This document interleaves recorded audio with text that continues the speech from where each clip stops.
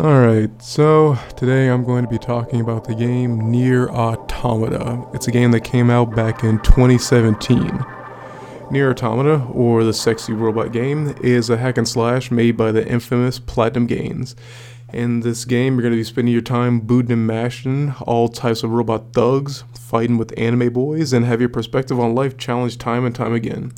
Yoko Taro, the director of this game, seems to have taken some cues from Shakespearean literature and has directed his game to act similarly to the game that meshes into a wonderful experience for any player. Act 1. Scene set. Humanity has been forced to the moon due to an alien invasion. These aliens have used a race of Tinker Toy-like robot creatures, and the only hope for humanity to ever return back to Earth is an elite group of androids known as Yorha. The mission starts. We're introduced to the game by a quote by the main heroine, 2B.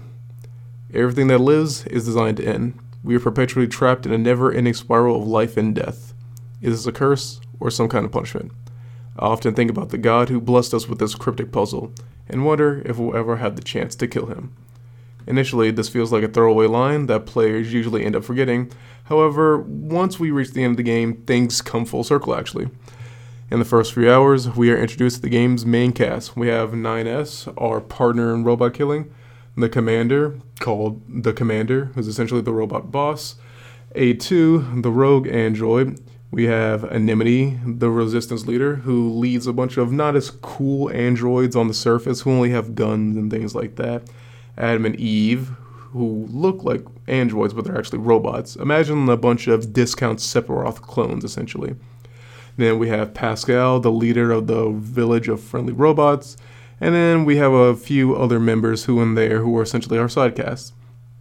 For much of the game, you spend your time being led around by the nose by Adam and Eve until we reach the aliens' base somewhere in the middle of the game.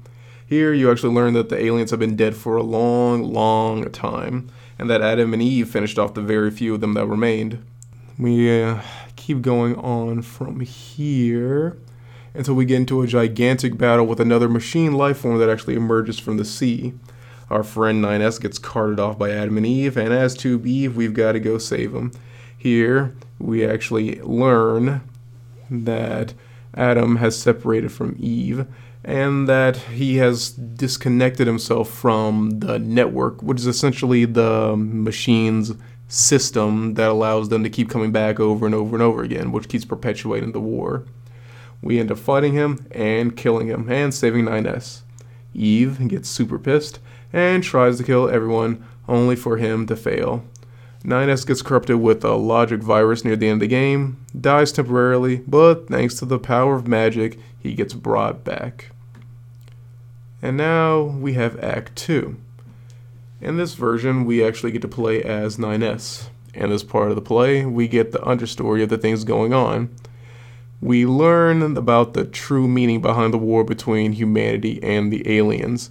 Unlike 2B, who only learned the truth near the end of her initial play, 9S slowly figures out that the war between humanity and the aliens is essentially non-existent. Humanity's actually been dead for a very, very long time. We go through the game doing the exact same missions with a few variations on side missions here and there until we get to the very end, where 9S is deciding if he wants to tell 2B, but he keeps the tragic realization from her, knowing that if he told her, that she essentially will lose all hope to keep going on. And here in Act 3 is where we get the tragedy, is where I like to compare it to how everybody dies in the third act of a Shakespeare play like Hamlet. Here, with the main baddies dead, Yorha plans a mission to head to Earth to wipe out the machine life forms once and for all. Unfortunately, the machines got an upgrade patch out of nowhere, and they can use EMPs and viruses to annihilate the android forces.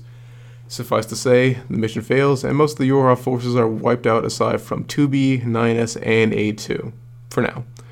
Later, we discover that 2B has been infected with a logic virus as well, and it is not long until she too succumbs to this.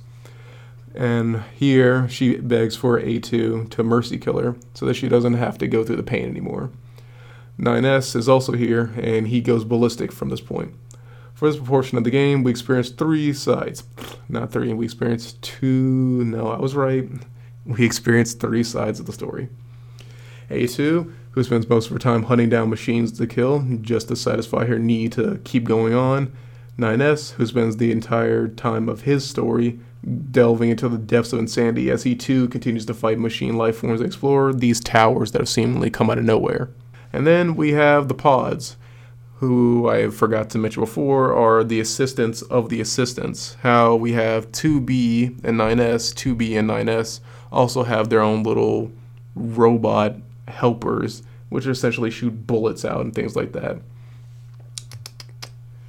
And then, through many trials and tribulations, A2 and 9S fight through the machine hordes and make their all the way to the final stage of the game where they prepare to square off against one another one more time. And depending on who you pick at the very end, you get their respective ending. If you complete both endings, you are treated to a special bonus final ending. Imagine the true ending, where you fight against the credits. An interesting twist, should you lose enough times, little pilot ships with usernames from other characters, from other players connected to PSN, PlayStation Network, will actually come to help you. Every time they die, though, they lose you get the username of that person. And when you finally beat the game, you are given a choice to have your username, game data, recorded, and then turned into a little ship to help someone else out in the world. The game tries its hardest to state that you will not know this person. You may even hate their guts. But if you decide to help them, I'm sure it will give you a nice little feeling on the inside of your chest. Once you do that, all your game data is deleted afterwards, and you are met to a brand new title screen. But you have to start the game over from zero. If you're pressed the new game, you're presented to the cycle all over again. Nier Automata is a game that on the surface seems that if it's just a game about fighting and killing robots, but the deeper you delve into the story, the more you realize that there's a point, which is why I really enjoy how it is presented in such a way, because a lot of people don't see video games as media worth actually paying attention to. Admittedly, it is a bit disposable because every few years, no matter how good the game you think is, what's going to be coming out in the subsequent generations may just put it into the dirt entirely. However, I feel that these games with the stories such as Nier Automata should be taken a look at to remind people that video games, while maybe not the strongest media because of all the consumption that goes onto it, the stories that are told into it as a whole are very important. And then you have these little nuggets such as this game about why you should play video games.